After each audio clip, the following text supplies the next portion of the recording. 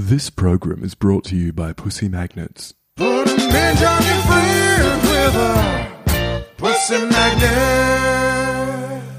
Oh, hey! Welcome, my lovely lumps. Or should I say lovely labs? I don't know, they're both good.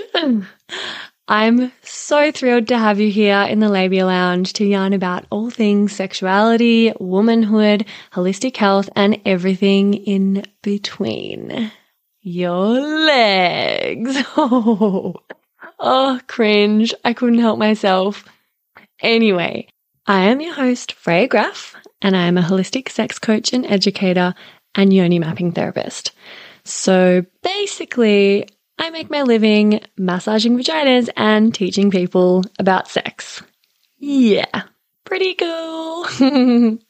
So as you can imagine, we are going to have vag loads of real chats with real people about real shit. So buckle up, you're about to receive the sex ed that you never had and have a bloody good laugh while you're at it. Before we get stuck in though, I would like to respectfully acknowledge the traditional custodians of the land on which I'm recording this podcast, the Menang people.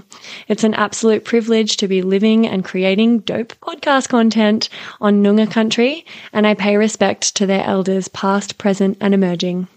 Now, if you're ready, let's flap and do this.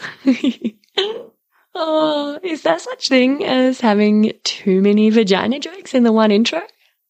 Whatever. I'm leaving it in. It's my podcast. Don't panic, you're not broken. Your sex education was a piece of shit. Get your flaps out and pull up a couch. It's the Labia Lounge. Hey, all you labial ledge bugs. Great to have you back here in the lounge for another epic chat with an epic human. My guest today, Dr. J West, is the first West Australian certified erotic blueprint coach, an established dancer and choreographer, actress with the Hairy Godmothers, and the co-founder of the social movement The Liberators International. She's dedicated her life to inspiring individuals to reach their highest potential through merging movement, the mind, emotions, and spirit through her work with dance and yoga, meditation and pranayama, poetry. Side note, she's got a book called The Art of Raw Desire. Hot damn, that sounds pretty spicy. And what's that? Bitch got a PhD in exercise physiology and health psychology, as well as training in the erotic blueprints by Jaya. So yeah, no other than the woman who created the modality herself. So I'm welcoming quite an accomplished young legend in today, as you can see, and I hope you found a nice comfy clitoral cushion to perch on there, Jay. I sure do. Gosh, I want to be introduced like that all the time. That just be my intro when I wake up. Just like, oh yeah, that's who I am. Yeah, I can record a morning pep talk for you. No sweat. Right. Love it. So I know that the obvious choice would have been to chat with you about the erotic blueprints, but when you got in touch about this episode, I had actually already sent Jaya an email inviting her to come on the potty and chat about them because, you know, she is the creator of the Erotic Blueprints coaching framework. And I thought, fuck it, may as well just shoot high, go straight to the source if possible. So then you and I decided on a different topic, although, alas, I have still not heard from Jaya, busy as she must be with all of her new sex, love and goop fame. So if anyone listening happens to have some connection to her, please tell her to check her fucking inbox and get on over into the Labia Lounge stat. But failing that, I was just saying to you, Jay, off air that we might have to do another follow-up episode specifically about the erotic blueprints because I would also love to cover that. But for today, I was really keen to chat about body image and in particular these amazing social experiments that you did a few years ago. And I was just gobsmacked when I realized that you were the woman who did those because I remember seeing them on YouTube. They went like super viral on the World Wide Web.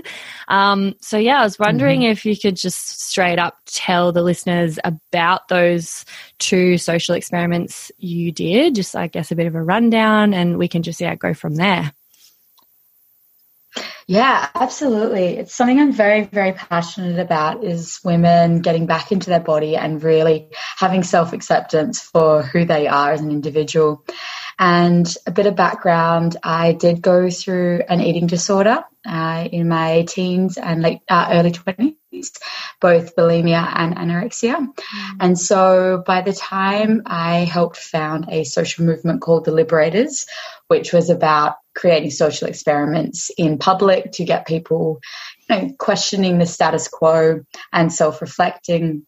Body image is what I was really passionate about. And it was during a meditation and also watching a TED Talk by a woman called Amanda Palmer, who's a singer of the Dresden Dolls, that I got this inspiration for stripping down into my underwear in a public space, which was Piccadilly Circus in London, so a big shopping centre area, blindfolding myself and standing there with a sign that said, I'm standing for anyone who's gone through an eating disorder or self-esteem issue like me.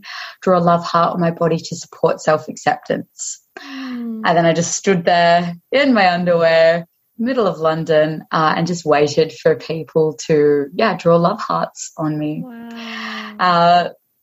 It was like I was in tears most of it, I'm going to be honest. Because it felt so vulnerable and I was shaking the whole time. And to give a bit of background, so we were coming out of the train station into the Piccadilly Circus area, and the first thing that I saw was the cops. Oh. And I was like, oh no, I'm about to get pretty much half naked in the middle of the streets on a Sunday lunchtime. There are families and kids around, what are people going to think? I'm going to get arrested. All of this stuff was going through my head. And halfway through the experiment, so I stood in Piccadilly Circus for about 45 minutes and had over 100 love hearts drawn on me. Wow. And probably about halfway through, I just hear this, hello, love. Just checking in. You got someone in the crowd looking out for you. Me and my fellow officer, we're just standing off to the side over here, and we're just going to make sure nothing happens to you. And we want to make sure that you're hydrated as well. That was terrible. Yes. Just disclaimer, that was a terrible English accent, so I'm sorry if I've offended any English background. But the irony for me is I'm thinking I'm going to get arrested, and yet the cops are just checking that I'm hydrated. That was their main concern. Wow. That's beautiful. Yeah. So it was a reminder that when we are in our truth, when we're in our vulnerability, the people around us support us and they protect us. And this was, a demonstration of that, and it really helped rewire being able to show my vulnerability, because I'd kind of had that, I just have to soldier through this and I have to be strong and tough. And it was that self-compassion that I needed to be reminded of. Oh, yeah. So that was the first social experiment. And then hang on a second. I want to sure. ask a couple of questions about that one specifically. Flesh it How out. long did it take until the first person took a texture off you and drew a love heart? Yeah. Well, I think time's relative. So my heart was beating 1,000,000 times an hour. So it felt like a very long time. It felt like a very long time. But, in retrospect, I don't think it was probably a couple of minutes. Oh, wow. Maybe. Awesome. Yeah, cool. I was going to say, I don't very actually long kind of drawn out, heart pumping waiting period. Just holy fuck, what if no one does it and I look like an idiot? Were those kinds of thoughts running through your head or? Absolutely. Yeah. I was really, really concerned.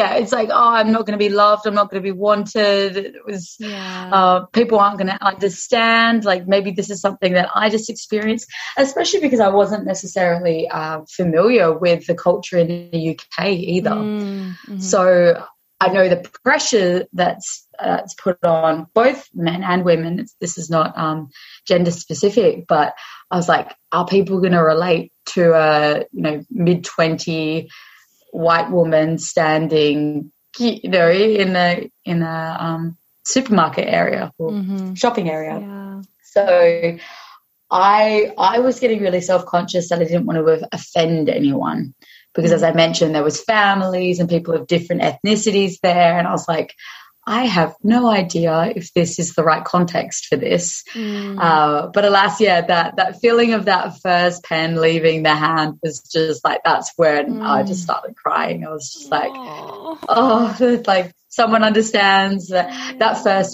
first pen must have given permission for other people to follow suit, because there was like a constant flow after that of people coming up, having a good chat, a good yarn as well, and all different backgrounds. Like I had one guy, I obviously couldn't see the person, but it was a male talking, and they had 2 kids, and he was explaining to his kids like what I was doing and why it was so important, and how he loved his children like just as they were, and that's what I was standing for. It was just like, a parent being able to talk their child through that experiment and then relate it back to the relationship that they then have with their body, like that was something I wasn't expecting of the impact. Wow. That it would have on like a younger generation. So so that felt really, really powerful. Epic. That's so beautiful. I've got goosebumps. Cool. More on that later. And I will say, I will just add something, a little like fun fact in there. So as I mentioned, the inspiration came from Amanda Palmer, and somehow, because it went so viral, like millions and millions of views, someone ended up tagging Amanda, and then Amanda had like a direct message just being like, thank you, I can't believe that I I gave some inspiration for that. And when she did, so she did an experiment, she got completely naked and let her fans draw all over her and write messages and things like that. And so it wasn't exactly the same. It wasn't body image related. But I happened to be touring and was in Berlin, so similar to where she'd been when she actually did the social experiment by the time that she actually messaged us. So it was like this nice little like 360 of how creativity actually spirals and keeps carrying on. It was great. Oh, that's so cool. Amazing. Okay, awesome. And let's chat about the other one that you did. So the next one came a year later when we were touring America, and this was in New York City in Times Square, and I blindfolded myself with a sign saying, "Beauty isn't dependent on your external appearance. Cut or shave off a part of my hair to support this message." And I sat in Times Square with scissors and a razor or shaver until I was bald. So, and so the inspiration for that one came because creativity can be birthed from your greatest vulnerability. And at that point, I had very long hair, and it did come from a background of like dancing, performing, modeling. And so a lot of my beauty was wrapped up in the stereotypical feminine expression. And so, I just started questioning, what if I got rid of this symbol of what it is to be a woman? How would I feel? And would it encourage me to find new ways of feeling my womanhood? And I have to say, it was one of the most liberating experiences. And it's not that I encourage that everyone has to shave off their hair. There's so many individual ways that we can reclaim our sense of what it is to be a woman. But I remember being bald in this beautiful, like, white dress, walking down the streets of New York City the next day. And I was just, the way that I was carrying myself was just different. And I think it was because I'd taken back all of these, symbols of what it is to be a woman, and was connecting to something deeper within me of my femininity. And it was such a beautiful experience. That was 2016, so quite a few years ago now. Yeah, wow, so cool. I love that you were mentioning how it kind of affected, I guess, the way you expressed your feminine or embodied your feminine and how you saw that, and just this whole new, I guess, sense of confidence and embodiment and empowerment that you managed to find in that. Whereas I feel like it would be a really confronting thing for so many people. I remember cutting my hair quite short, and it was like a bob, which is the shortest I've ever had it. And my hair's super curly, so it just kind of like bounced up into a little fro. And that was like shorter than I'd ever had it. And I just remember feeling pretty naked and pretty vulnerable and pretty hideous. And I was like, wow, that's so fucked up that I was like kind of hiding behind my hair and really identifying with it and using it to feel pretty or to feel sexy or attractive.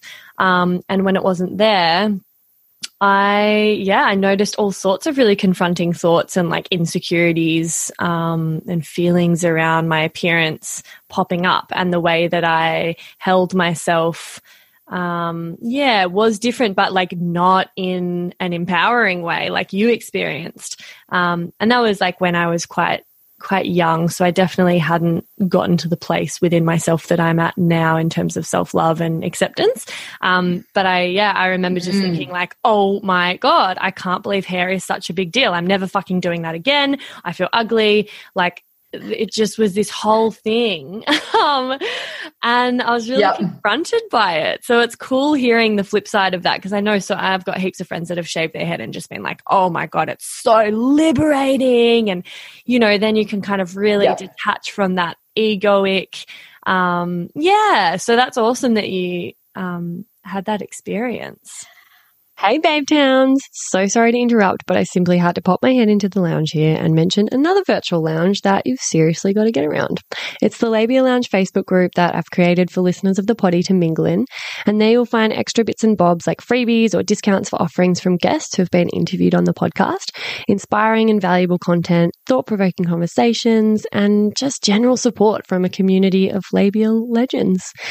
It's a safe, non-judgmental space where you can go to ask the questions that you can't ask anywhere else, seek advice or solidarity from other like-minded folk, tell stories that are usually too much for the average conversation, and also play a role in shaping the podcast with your input.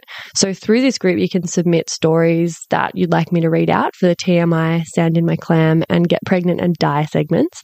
And as well, you can send in questions or topics that you would like covered on the potty.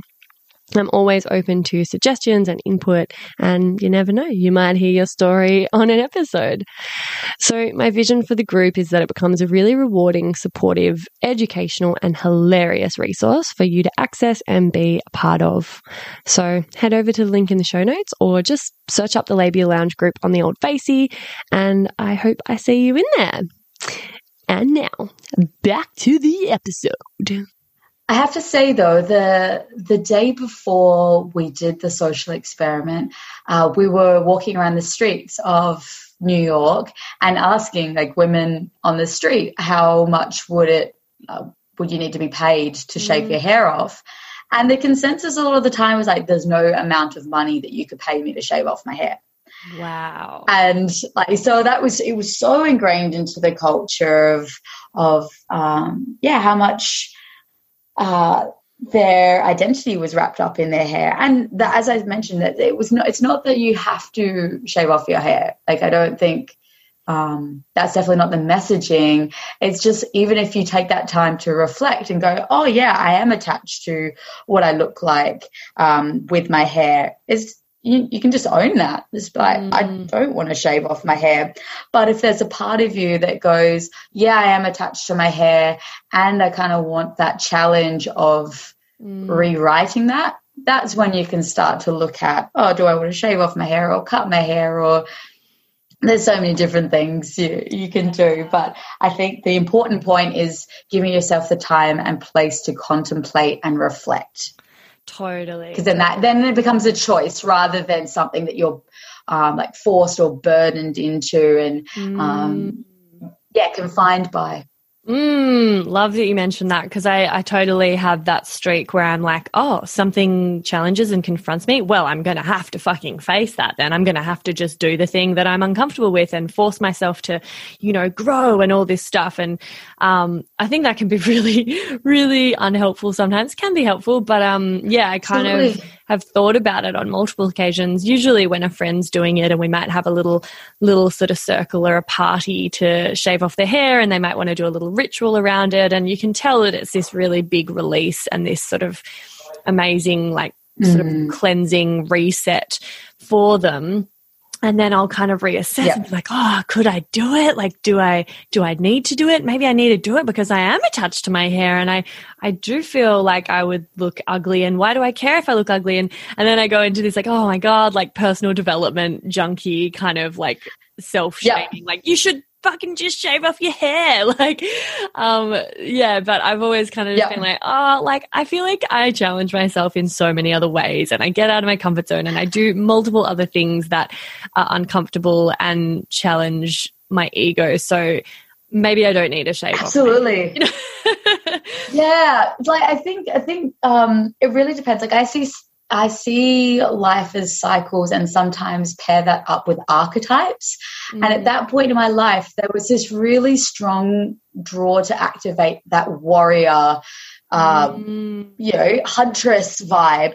And so for me, it was very liberating because I was building that strength. And as I mentioned, like, a couple of years earlier, I had been anorexia and that real, like softness and powerlessness that had arisen. So for me, I'd gotten to that point where I'd built myself up, and I was at a point where my physical body wanted to reflect the strength that I was starting to find internally from what I'd experienced years earlier. So now I've I've got longer, big, like I've dyed my hair blonde. I'm very lioness vibes now, and I love it. Like I'm a dancer, I can fling my hair around. So I'm a lot softer now and feminine, in stereotypical feminine in the way I present myself. But at that time of my life, I needed that like simplicity and to cut everything back. That was just before I was going in to finish my last year of my PhD. So it was like simplify everything, go in hard and finish. And as you mentioned, that was a time in my life where I was pushing it a lot more. I had to, have really late nights. I was out doing things. This was just after I got back from America. And so I needed that symbolic reminder of that phase that I was in. And then being able to regenerate afterwards and going back into that like softness and that recoup phase. Because if we're constantly going for like one challenge to another, we're going to fry our nervous system. And it's almost an addiction to the adrenaline rush that we get from facing something that we fear or confronted by. So every woman, I believe, knows the difference, or it's a relationship that you're constantly building, when it's time to slow down, recoup, and not take on a challenge, and when it is like that time to activate that huntress and warrior energy. Yeah, beautifully put. Yeah, I totally agree.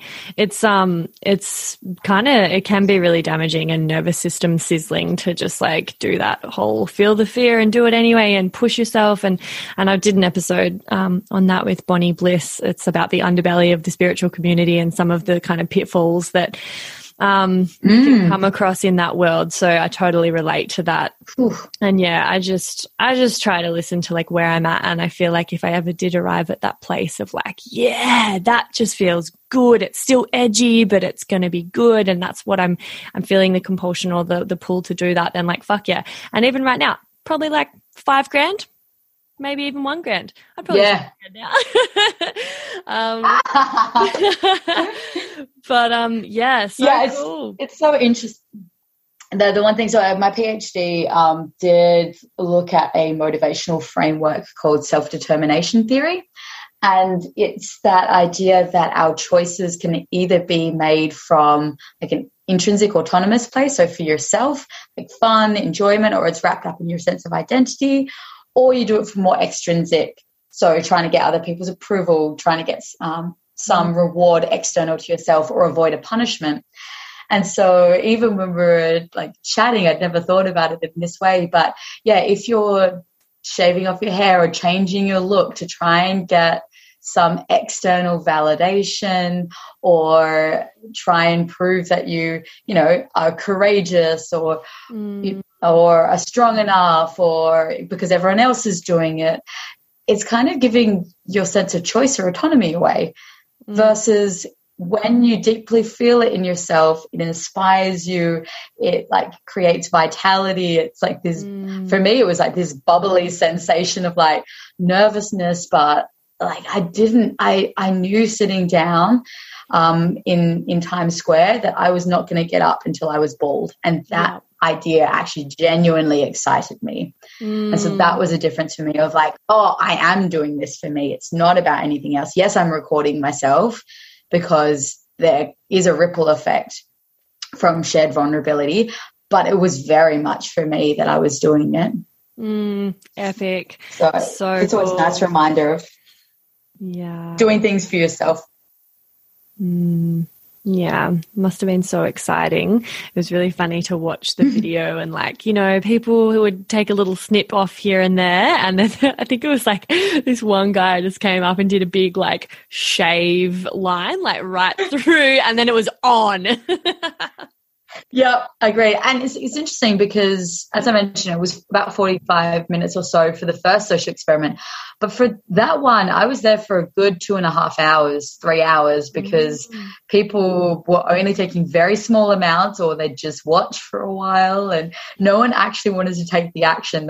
Some of them were just mortified that I was even doing it. One guy like ran off with the scissors. It was like, I'm not going to let you mutilate yourself. What? Like, it's hair. Like, it's not me mutilating myself. But it was interesting because I'm obviously blindfolded at that point, so I couldn't go and I didn't know what was happening.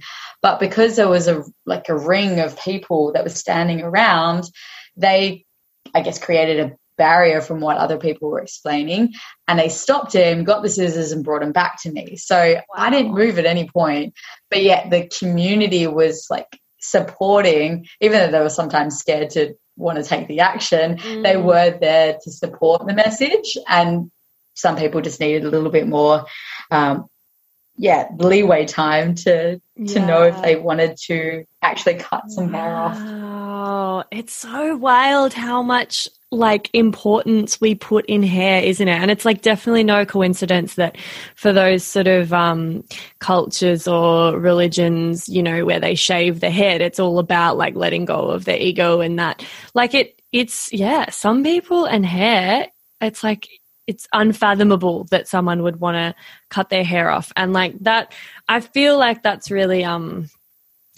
totally understandable given the way we're all conditioned around beauty. And I just feel like that's so sad. Like that sucks that something like that has such a hold over us and makes, feels so important to us. That it would be just like the most horrifying thing ever that you couldn't pay someone any money to cut their hair off. But yeah, really beautiful. I can imagine it just being like such an electric like energy because you're blindfolded, but you just had this circle of people around you, like watching, holding space for you, like keeping that container safe, bringing back the scissors, like they had your back. And even if they weren't participating actively because it was confronting to them, they were like there for it and there for you. That must have just been such an interesting feeling. Yeah, especially like once the mask was taken off as well, just having everyone standing around and clapping and applauding, like it felt like very like nice to be, getting a round of applause. But at the same point, it was kind of like that funny experience of like, why are people clapping me? Like, I just shaved off my hair. Like, does that get a round of applause? Like, it was very funny. Yeah. In retrospect, in the moment, I was like, oh my gosh. I guess like I kind of feel like it was a bit clapping because it was a spectacle and everything like that, but also clapping because like, well, they were clapping your vulnerability and your courage, and they were clapping like, you know, they were celebrating you for doing something that took vulnerability and trust. Like you put the trust into their hands and they either got to watch or participate and just be part of that. And so they probably like got a bit of a transmission of that vulnerability and that courage and that sort of, I guess, non-attachment that you were, I guess, accessing that maybe they couldn't. So I think it was kind of really cool that you got celebrated so publicly and you got to absorb that, you know, celebration in you when like that could have been a really fucking vulnerable and traumatic moment in the wrong context, you know? Yes. Yeah. It's interesting that you say trust, because if I'm honest, like me growing up, definitely, even like to this day, I don't always trust people. Like I had a huge like hesitance around trusting people, and the experience after trusting like people in such a vulnerable setting, I was like, after touring, I headed back through Hawaii to get back to Australia. And I remember, like, I'm a tiny little thing at this point when we were in America. And I was like, you know what? I'm going to hitchhike. I've never hitchhiked before. I'm going to do it. Freshly bald. I rock up. I landed in the islands in Hawaii and got there and was like, yep, just going to jump in and hitchhike and see where like life takes me. And it was one of those moments where I didn't plan. Like I'm a doctor and spent 10, close to 10 years at university. So I'm usually someone that plans like well in advance with what I'm doing. Yeah. But I rocked up with no reservation of what I was doing. I like had no plans, and this mother and daughter picked me up on the side of the road. As I mentioned, freshly bald, nice, beautiful, like flowing white dress, and a big suitcase that I've had from like 3 months traveling around Canada and America. And so I'm standing there and get in the car, and they're like, "Oh, where are you going?" I was like, "I don't know. Where are you guys going?" They're like, "We're going into town." And I was like, "Oh, yeah, sure, great. Let's go there." And then rocked up into town. I just followed my own nose, followed my own intuition, found myself at a beautiful little vegan restaurant and, got some lunch, still had all my suitcases and everything. We're staring at some artwork on the wall. And the waitress came up and just started up a conversation. And then she's like, "Oh, where are you staying?" I was like, "Oh, I don't know. I only just landed." She's like, "Oh, great. I'll call my landlord. You can come stay with me." I was like, "Okay, I'm trusting now, so I'll just keep going with it." I will preface, I don't recommend this. This is just a crazy story that I'm sharing right now to show what trust happened with me. And she ended up being a lovely woman, had lived in India with like Hare Krishnas, completely vegan, had gone through cancer, was just like amazing. And we rocked up. She made me a beautiful green smoothie when we got back to her house. And I remember sitting there, like there was even a big sign on the wall that said trust. Wow. And I'm there drinking this green smoothie, and the first thought that came to my mind was, what if it's poison? And it was just such, it was such a reflection of like how conditioned I am around trust. And I remember I snuck to the bathroom and started pouring out all of the smoothie. And then I just looked myself in the mirror and I'm like, Jay, what are you doing? This poor woman is trying to give to you. You're trying to rewire your relationship with trust. Like this is not matching up. Wow. You need to trust people. And so I walked back out and she looked and she's like, "Oh, you finished that quickly. Here, I've got some more smoothie for you." And it was just like that moment of just giggling to myself of like, wow, okay, I have a lot of work that I'm doing around trust. And even with the actions that I just taken with trusting a whole heap of strangers to shave off my hair, I was still trusting and not trusting this poor woman that was just trying to like nourish me and like support me, because I was this stranger from Aussie that had just rocked up in Hawaii and like didn't know anyone or anything. But yeah, ended up staying with her for 3 days. She we'd go out and hikes together, and it was a lovely, lovely experience. But just found the irony of it is like our relationship with trust is constantly evolving, and it's very much about reading each situation as it is, and being with people. I think where mistrust comes up when we're not actually listening to another person. Yeah. So, and presuming, making presumptions, stereotyping, those types of things. So, it was a really big lesson for me to learn. Wow. So interesting. Trust is a huge piece, isn't it? And it is tricky because it's like, on one hand, you can't be completely gullible and overly trusting, because sometimes that can backfire, but then also like you just lose touch with your own intuition if you can't even trust your own judgment, and then you go default mistrust.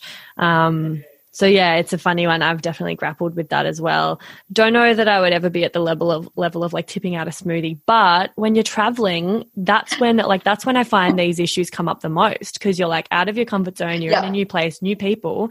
That's when people are being the most generous and helpful and accommodating, and it surprises you, and it's like, oh my God, the best side of humanity. But then on the flip side, there's also like way higher risk because of the unknown, and absolutely, there are all of these horror stories around travel, so you're kind of always like, oh my God, am I being am I stupid to trust? And then I'm like, well, that would just be like so depressing to me if I couldn't trust this beautiful lady who'd made me a green smoothie. Like, I don't want to live like that either, So that's a great. But that's why I recommend, like, everyone has to go on their own little journeys in relationship with that.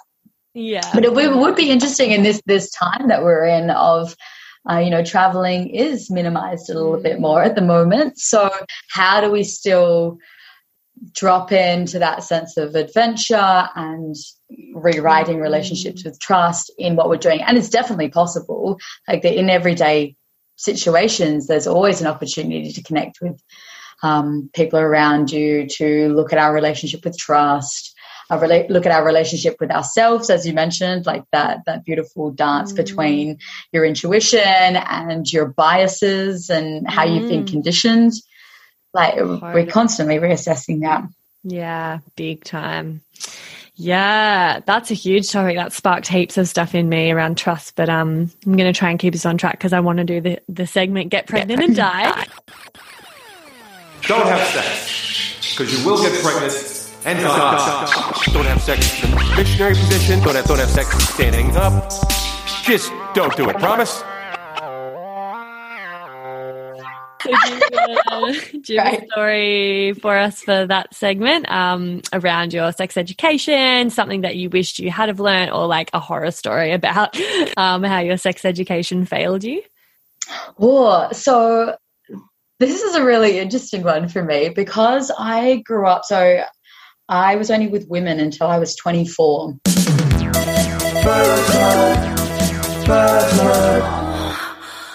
And I remember two things happened.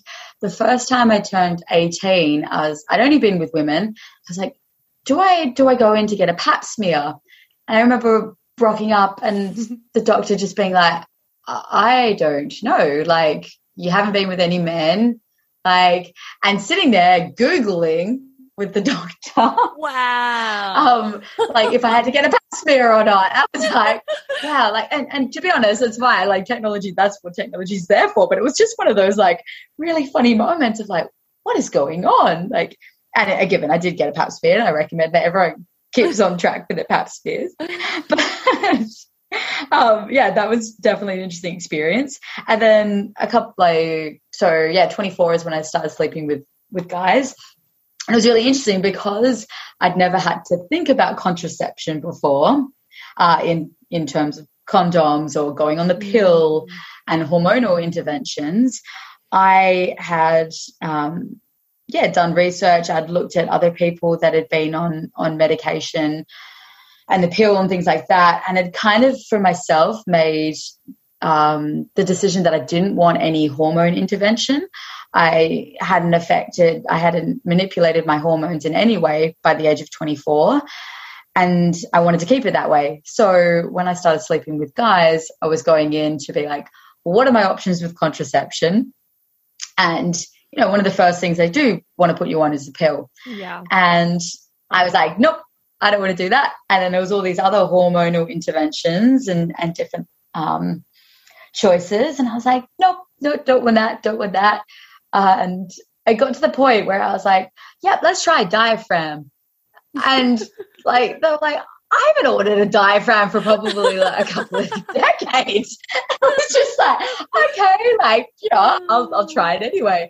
Alas, it wasn't that comfortable, I have to be honest, and I don't think I necessarily used it. I was like, nah, I'm not going to try this. And so I did end up finding other ways for contraception, but it was just one of those really bizarre moments of oh, wow, we get told about condoms, yes, but there's all these other different ways that we can learn about ourselves, and especially learning about our cycle, a really in-depth way. And so I went down the track of really understanding when all of my mucus is changing or when my temperature is changing, being able to really track, do I have particular symptoms on any day? And especially because I didn't menstruate for 2.5 years during the anorexia, and when I was quite small, there was just such a disconnect from my own cycle. And again, I think that's something as women we really need to encourage and foster in our younger generation is knowing your body, knowing those different rhythms that we go through. And that was, it wasn't until I was 24 and had to think about contraception that I was almost forced to learn about my own cycle and dive deeper into, my womb space and understand her natural rhythms. So that was definitely another one that I think would encourage in sex education. Yeah, beautiful. That is such an uncommon and unusual circumstance to find yourself in, to never have been on any kind of hormonal contraception and only be kind of broaching the topic with a doctor at the age of 24. And I think what a gift, because usually people roll into the doctor's office, they're 15 or 16, maybe even younger. They're wanting some kind of contraception. They don't know fuck all about any of the non-hormonal methods or why hormonal methods can be really damaging. They're just told to go on the pill or the implant or whatever, and then boom, from the first couple of years that they've even got a period, they're straight on the hormones. And it's just amazing that by the time you rolled in, you kind of had the wherewithal and the knowledge, and I guess we're just so much older and more prepared and equipped to have the conversation with the doctor and resist their suggestions, because they're very pushy about it as well, often. And we're able to make a really, I guess, empowered and considered decision about it. And fucking hilarious, you tried a diaphragm. Those things just look so just not fun. I have never used one, but wow, good on you. Good, that's commitment. Yeah. To the natural pathway. And if any listeners are hearing Jay mention checking on the cervical mucus and temperature and different sort of cyclical signs like that, I've actually got a couple of episodes on that. There's a really good one with Dr. Madeline. We talk about the stages of the menstrual cycle and natural fertility awareness as a hormone-free birth control method.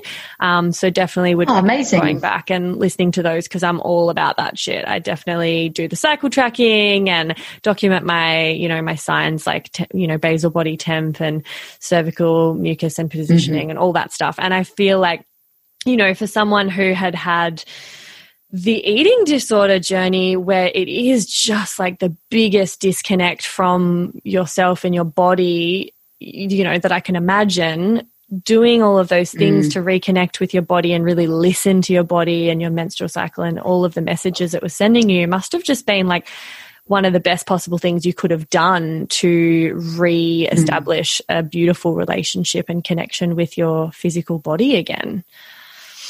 Yeah, definitely. I will say it was very scary though. Like I'm so appreciative now of that process, but I was so overwhelmed when it was because I just wanted like the simple option. I was like, well, why does it have to be so complicated? And I don't know what I'm doing and this overwhelmment. And I just have to like take my hat off to sisterhood, because really it was that reaching out to my friends and being like, what do you do? And how am I supposed to do this? And having that open conversation with the women in my life just allowed me to relax and realize that I wasn't alone in it. Because trying to navigate that by yourself sometimes is so confronting. And normalizing that emotion of like, yes, it is like, it is understandable that you're feeling overwhelmed. We haven't been empowered into this journey. So yeah, if you've got a sisterhood and a friendship group that you feel supported in that way, I definitely recommend having a chat and talking it through with one another. Yeah, definitely. It's a lot. If you just go into it knowing absolutely nothing, which most of us do because we're not taught about this, we just get chucked on the pill. Like it's a lot. It's like, fuck that. That sounds like heaps of work. I don't want to do all of that, but I've coached so many of my friends through it, and it's just like this gentle, like, all right, let's just ease into this. Let's do one thing at a time. And you just add a thing, once you've mastered the first, like maybe you get the cycle tracking down, and then you get the temperature stuff down, and then there's definitely ways to ease into it, but it's a lot, and it can be really overwhelming when you're first coming to it.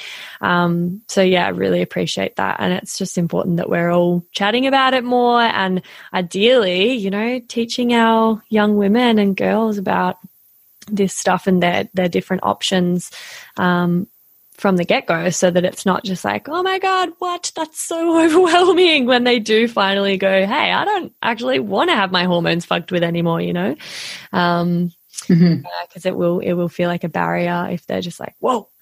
But I wanted to chat about, so like, talking about anorexia and bulimia, body image and things like that. You've obviously had quite a journey with it. And I was just wondering if you could tell us a little bit about that journey and like where you're at now with your body image and what it's kind of been like getting to where you are now. Excuse this unseemly interruption, my darlings. I must ask a wee little favour of you. I'm shamelessly seeking reviews and 5-star ratings for the poddy because, as I'm sure you've noticed by now, it's pretty fab, and the more people who get to hear it, the more people it can help. Reviews and ratings make it more likely to get recognised by the algorithmic gods and suggested to other listeners to check out. Plus, they make me feel pretty good and appreciated as I continue to pour my heart and soul into creating this baby for you. Now, I promise I don't mazz over them or anything like that. I mostly just read them out to Locke with a big grin on my face, and he says something like, see, you're killing it, proud of you, babe, and then I tuck it away for a rainy day when I'm filled with self-doubt and existential dread about being self-employed. So, doing this really does make a difference and is an easy little act of support that you can take in just a minute or two by either going to Spotify and leaving 5 stars for the show, or writing a written review and leaving 5 stars over on Apple Podcasts. Or if you're a real overachiever, you could do both. Whoa now. That would be kind of crazy. Crazy awesome, obviously. Like, that would be super ideal. Would love that. If you're writing a review though, just be sure to only use G-rated words, because despite the fact that this is a podcast about sexuality and all that good stuff, the platforms censor words like sex and won't actually show your review. Lame. Anyway, you're gonna do it right now while I wait? Oh yeah, no, awesome, great. That's great idea. May as well just quickly click that 5-star button before we get on with it and, forget or whatever. I mean, life just kind of gets in the way sometimes, so I totally agree. It would be best to just do it now while we're talking about it, while we're on the topic. Totally, yep. Oh, I can feel those 5-star reviews rolling in. Fuck yeah. All right. Well, thank you much, Lee. You're a total gem, and I'll let you get back to the episode now. Love ya. Yeah, of course. So I can obviously only talk from my personal point of view, but I will say that there's so many different reasons why people do go down that path. For me, it was a relationship with self-control. So I went to a all-girls school, and I remember the catalyst for me was we were all preparing for the school ball, and everyone else was going on these crazy diets. And for some reason, I didn't feel like I had the strength or self-control to go on diets. And that kind of catalyzed this, this bulimia. And then it was just this process of a couple of years on and off, particularly around stressful periods, but definitely when I didn't feel I had any control. So it was like a reflection of my powerlessness that would often come up. And then I was with a long-term partner, and they caught me one day and just got me to promise that I wouldn't, hurt myself in that way. And that I'd gone on and off with doing a lot of self-love and different healing modalities, and it kind of would just always come back, and then it would go away and come back. And so it was this really frustrating dance of like I wanted to change, but just didn't. Even with enrolling with professional help, there was something there that was deeper. And so I did promise to my partner, and I didn't. I think I was early 20s, and I still to this day have never done that again. And I feel it in myself now that I just would never.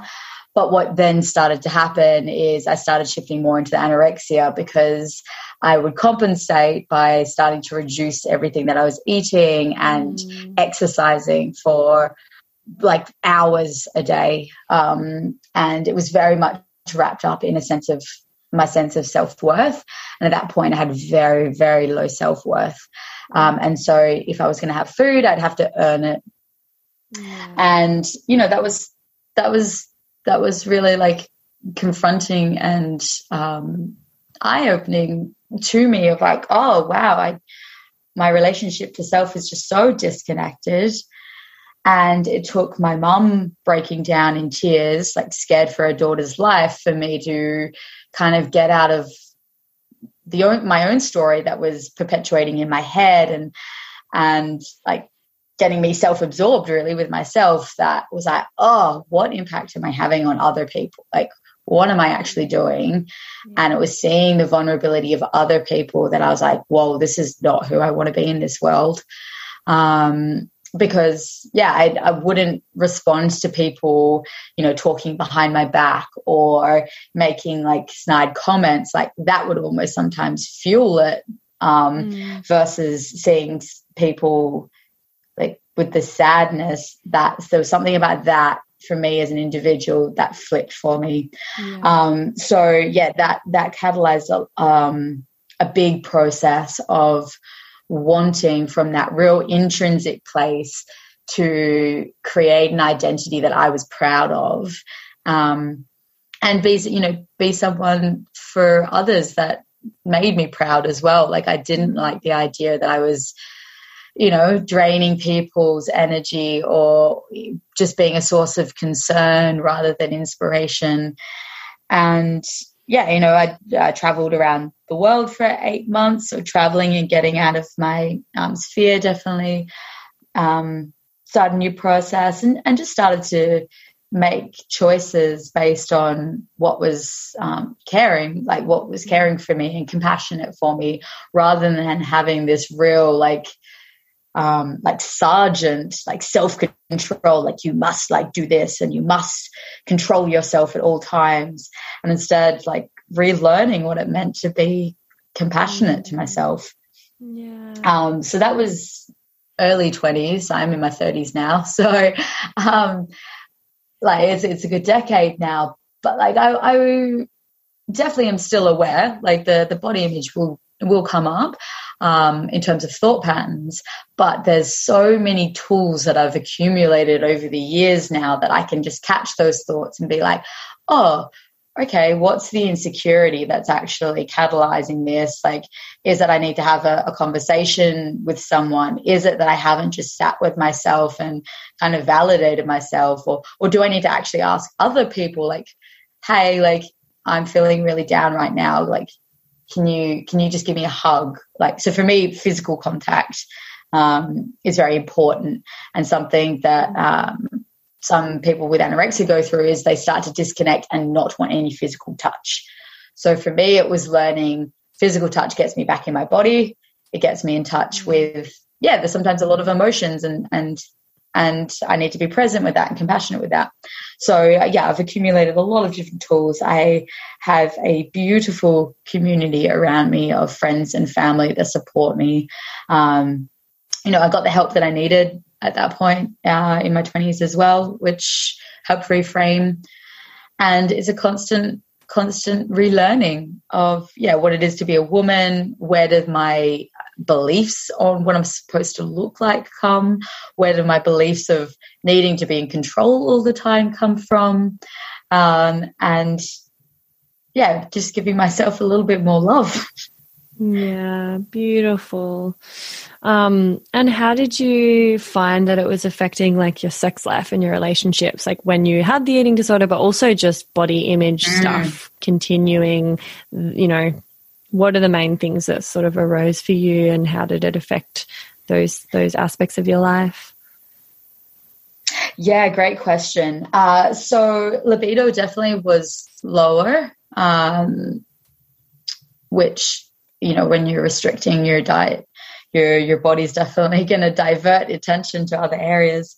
But it was linked into my self-esteem. So if I was doing well with restricting or exercising a lot, I felt great. So, then you would want to be sexually engaged, versus if you were having a bad day or you made the wrong choice, it would perpetuate into shutting down, cutting people off, and not wanting any of that physical touch.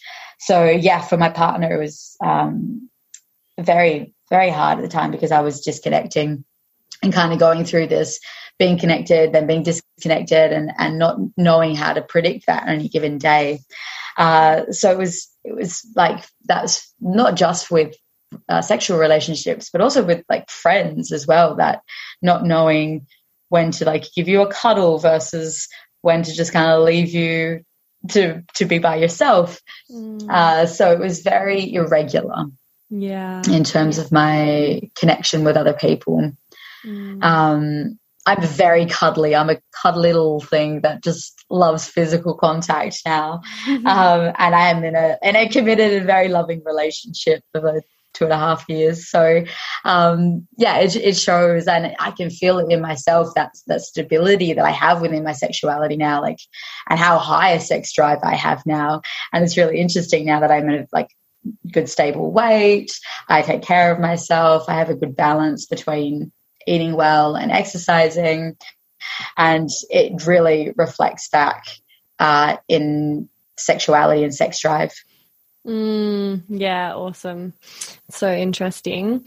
What do you find is I guess the most helpful if those thought patterns sneak back in, and at the time, I guess you kind of already described it was really helpful, reflecting, kind of coming out of the self-centered part of it and reflecting on how you're affecting those around you, and being like, I don't want to be a drainer, I want to be an inspiration, and how can I go about that? But little tools and tips that you have in your tool belt that are the most helpful, or that you use most commonly nowadays, that maybe our listeners could reach for next time they're having a bit of a moment around the way they feel about their body. Yeah, absolutely. So I will preface, if you do need professional help, that's obviously a different thing to the little tools that I'll say. And you should never feel shame for needing to reach out. That's what those people are trained in. That's the reason why they're there, and they can empower you with so many incredible tools. But just in terms of things that have worked for me, meditation is the first thing. because creating a space of stillness, you can start to separate what's the chatter and what's actually going on underneath the chatter. So creating a bit of stillness, sometimes it can be hard to drop straight into stillness. So doing like a walking meditation where you're just being really mindful and getting back into your body, that can be great. Or I'm a dancer and come from a dancing background. So putting on, a tune that I love and just moving and getting into my body and just allowing any emotion that might be there to arise often can shift, especially if I'm just feeling insecure and my brain has gone to the go-to of, restrict. It's like, I just need to soften and loosen and surrender to this moment. Doesn't mean go out and do it like 2-hour doof, like sweating session. It's just like using music as a tool to get back into your body.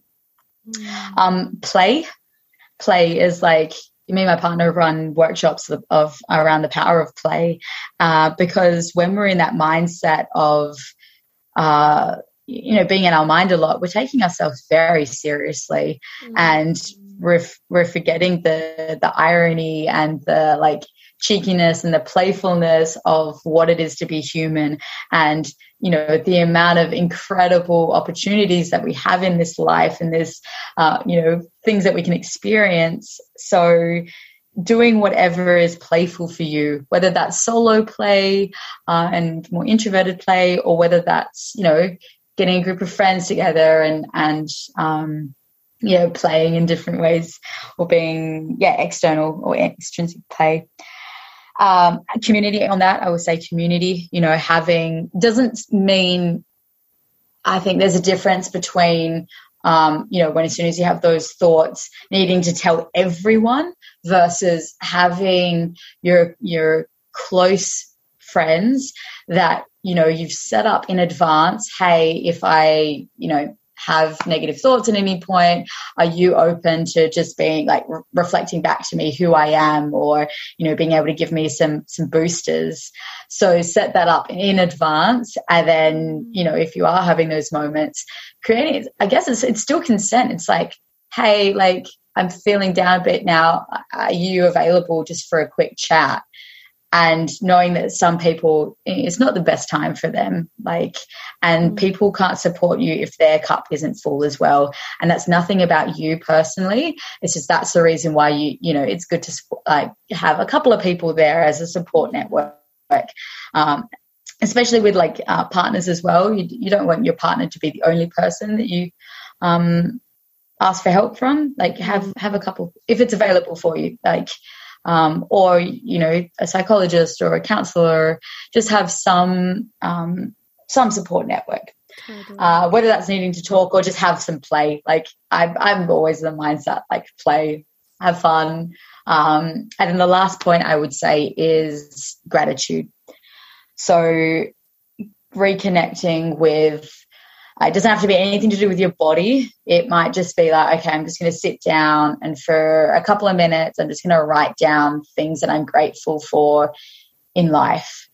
And I think that can often, by the end of writing, you can sometimes naturally start to go, I'm actually really grateful that I have a body. I might not always have the best relationship with it, but I am grateful that I am in a human body, and that has given me all the experiences that I've had. Or everyone has their own unique flavor, so I don't want to put words in people's mouths, but gratitude is a huge and powerful tool. Beautiful. Yeah, someone was saying to me the other day, that the sort of opposite or the antidote for sadness or depression or any of those sort of emotions isn't just to feel happy.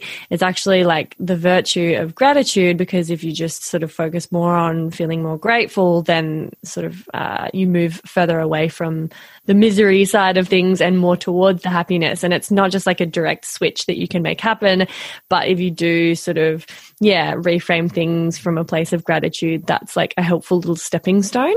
And there's so much research around gratitude practices being like enormous for all sorts of health benefits, but yeah, particularly mental health. And cute little anecdote from my own life.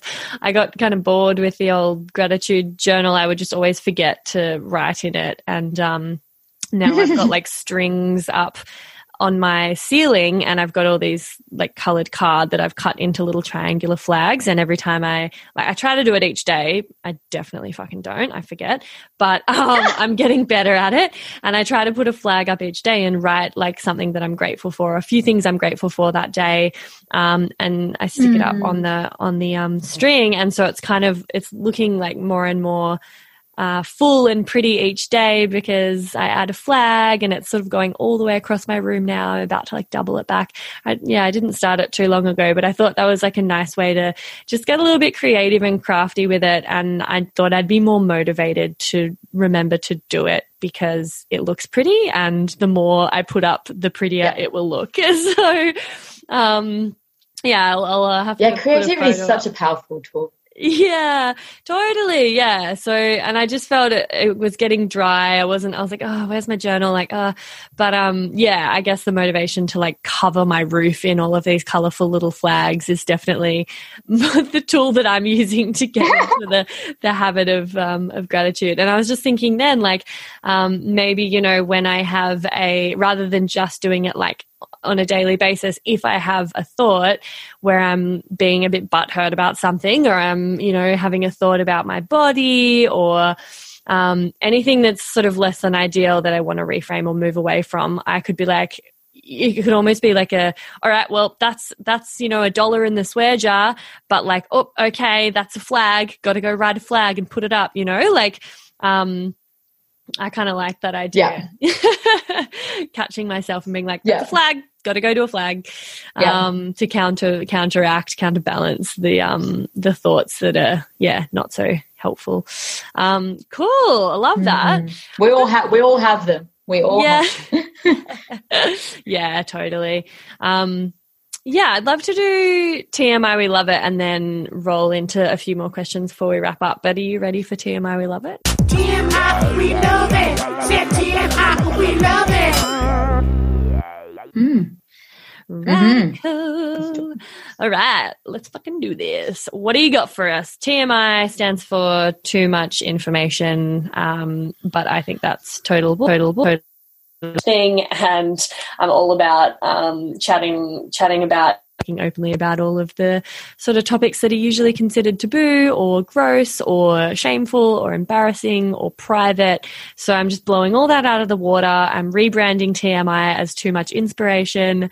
And I ask all of my guests for an anecdote or a story that would usually be considered too much information, but is now going to be talked about shamelessly and openly. Hit us. Yeah. Well, it was really interesting. There was nothing that actually came to mind straight away. I think because I do, at least with my friends, talk quite openly about many aspects of my life. So, although there was a lot of excitement around that idea or that concept, there wasn't anything that actually came to mind straight away. So I'm not sure if I actually have anything to add in this area. Oh, that's all right. I seem to have a knack for picking guests who are like, oh, I don't even believe in, there's no such thing as TMI for me. It's amazing. Because I know like a lot of listeners have sort of said to me they find it really helpful hearing people talk because they don't have, I guess they don't have conversations in their friendship groups as much. But I totally talk about literally everything and anything. Maybe I can think of one to pop in this segment. What have I got? It is tricky, isn't it, when like everything you talk about is like basically TMI. Like my entire job is talking about stuff that isn't talked about. And I think just because we have dived deep quite like into like eating disorders and vulnerability, like that can be bad. Like even I will share that I definitely with these topics there is a lot of self-consciousness that comes up of like, oh, am I going to label myself now as the woman with the eating disorder? Or like I also, as we mentioned earlier, do erotic blueprints. And, the first time that I said cock on a podcast, my internal world was going, oh my gosh, what are people going to think? Like, you're a doctor. You're supposed to be more like conservative than this. And so, yeah, I think it's been a process, but I think to the point now where I've had to do outside of these podcasts, look at myself and be like, oh, well, why am I so self-conscious around this?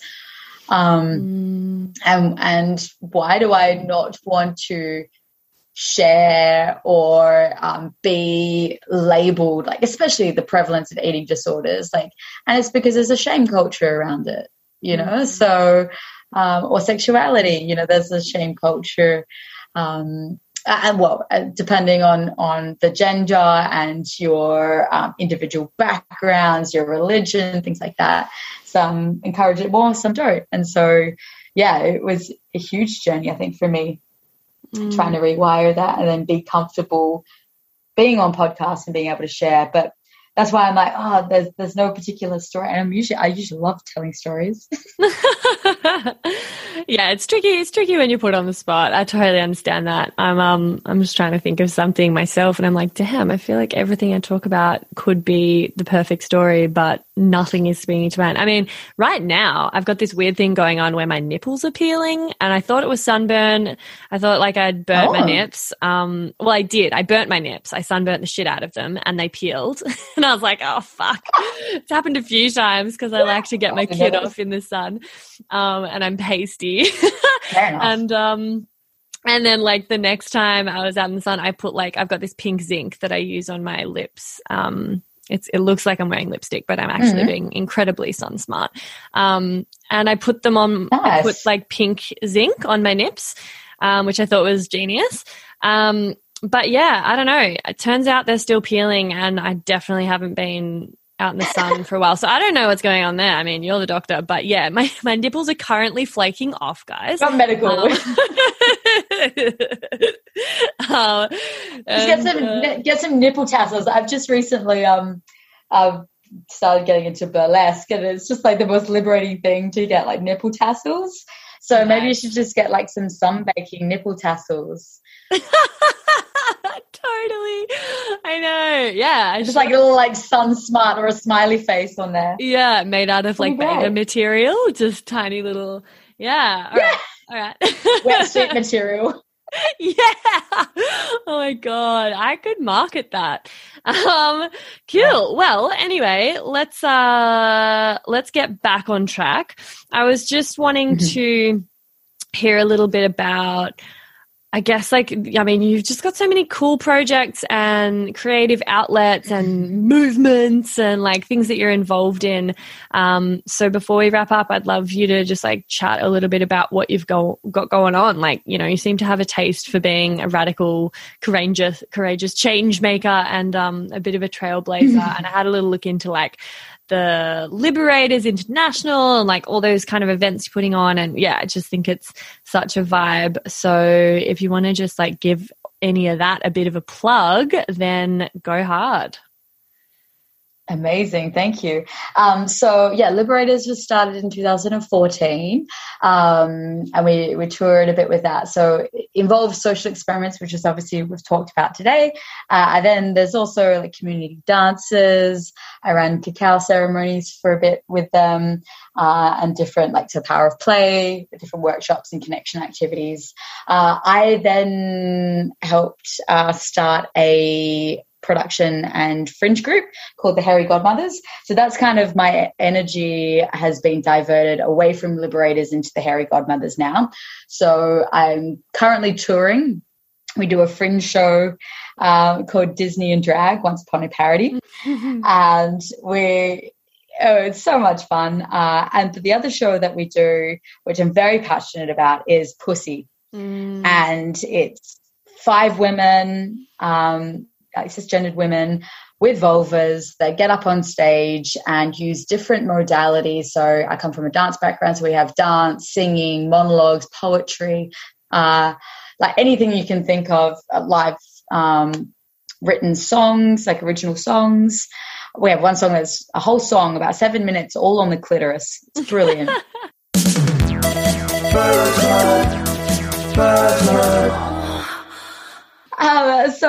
So I think that process of being creative with women and making a fringe show that inspired the diversity of what it is to be a woman.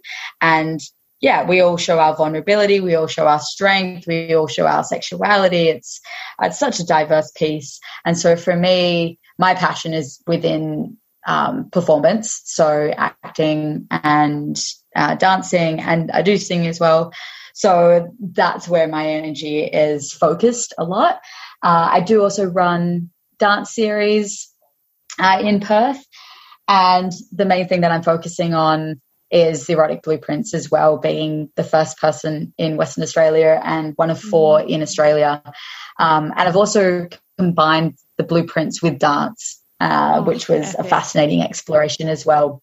Yeah, so I do come, like I've taught in dance hall, hip hop and heels, as I mentioned, starting to do a bit more burlesque, so aiming to perform a bit more within the burlesque realm as well. So yeah, so looking at using these different creative expressions to reconnect to our body and reconnect to who we are as an individual, and empowering, like, all of the women in Pussy, other than myself, had never done choreographed dance, and especially not on a stage in front of a couple hundred people. And to the point now where they've learnt a routine, they've gotten up on stage, they feel so empowered by having both structure and freeform movement and being witnessed in that. And I remember, like, I didn't think much of it because I had a couple of decades dancing, choreographing and performing, because I grew up choreographing for all the drag queens in Perth and dancing in the nightclubs over here. So, I'd forgotten because it had become so ingrained in me. But seeing people that have that doubt of, oh, I can't do that, and then rewrite that for themselves, because we step through it, we go nice and like easy, we make sure everyone feels confident, and then we do it. We create a space where you can ask as many questions as you want, and step through everything as many times as we want. And for me, one of those moments of realizing the impact was, we were out at a club, and the song that we do our dance to came on, and all of a sudden all of the other women in the group like ran to me. They're like, we're gonna do the dance. I was like, we're in a nightclub, like, what? Or like a bar, we're on top of a bar. I was like, what? And they were so inspired that they just wanted to do it at any opportunity. And it happened the other day, actually, being over in Adelaide as well, is that, when you created the shared experience, you just want to showcase it. You want to share it. And so that's what I say to people. Like, if you want to try something, if you want to explore something new, like, it's never too late to start a, dance routine, singing, like art, visual art, whatever you want to do. It's never too late to start. Yeah, absolutely. And there's just no feeling like it. Like, yeah, I love hearing about these women from Pussy basically doing flash dances flash mobs in the clubs. And yeah, I kind of want to move to Perth and get involved. It's something I'm really missing about my sort of Melbourne lifestyle, is all of that sort of performing and live music and creativity. And yeah, it's just food for the soul. And it is, I feel like a lot of people are like, oh, it's not for me, or, oh, I'm not creative. And I'm like, nah, bullshit. Like, yeah, there's you just haven't found a way in yet. But it is for everyone. Or you still create self-judgment around yourself. So I think with creativity, it's going in knowing that it doesn't have to be perfect. Yeah. Especially for me, like I've got experience in all art forms other than like drawing of like visual art. And I remember I started recently. I've got a dear friend Ren that's helped me start to explore artwork. And it was sitting down being like, okay, this doesn't have to be perfect.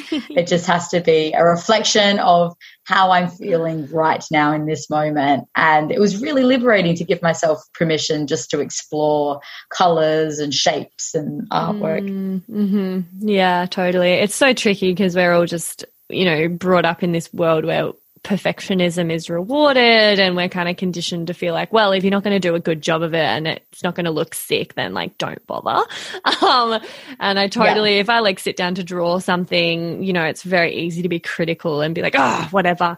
So I definitely find things like dance and play and performing a little bit easier because I'm less of a perfectionist with that, but also it's like ephemeral. So like you've done it and it's gone, and you can't really, if it's drawing on a paper, you can keep looking at it and being like, that doesn't look how I wanted it to.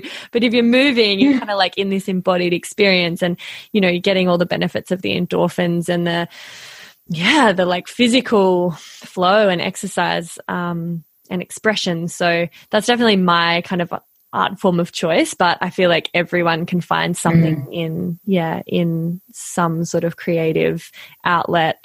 Hey, me again. If you'd like to support the potty and you've already given it 5 stars on whatever platform you're listening on, I want to mention that you can also buy some dope merch from my website and get yourself a Labia Lounge tote, tee, togs. Yep. You heard that right. I even have Labia Lounge bathers. Or a cute fanny pack, if that'd blow your hair back. Or, if fashion isn't your passion, you can donate to my Buy Me a Coffee donation page, which I actually call Buy Me a Soy Chai Latte, because I will be the first to admit I'm a bit of a Melbourne cafe tosser like that. And yes, that is my coffee order. So you can do a once-off donation or an ongoing membership and sponsor me for as little as 3 fat ones a month.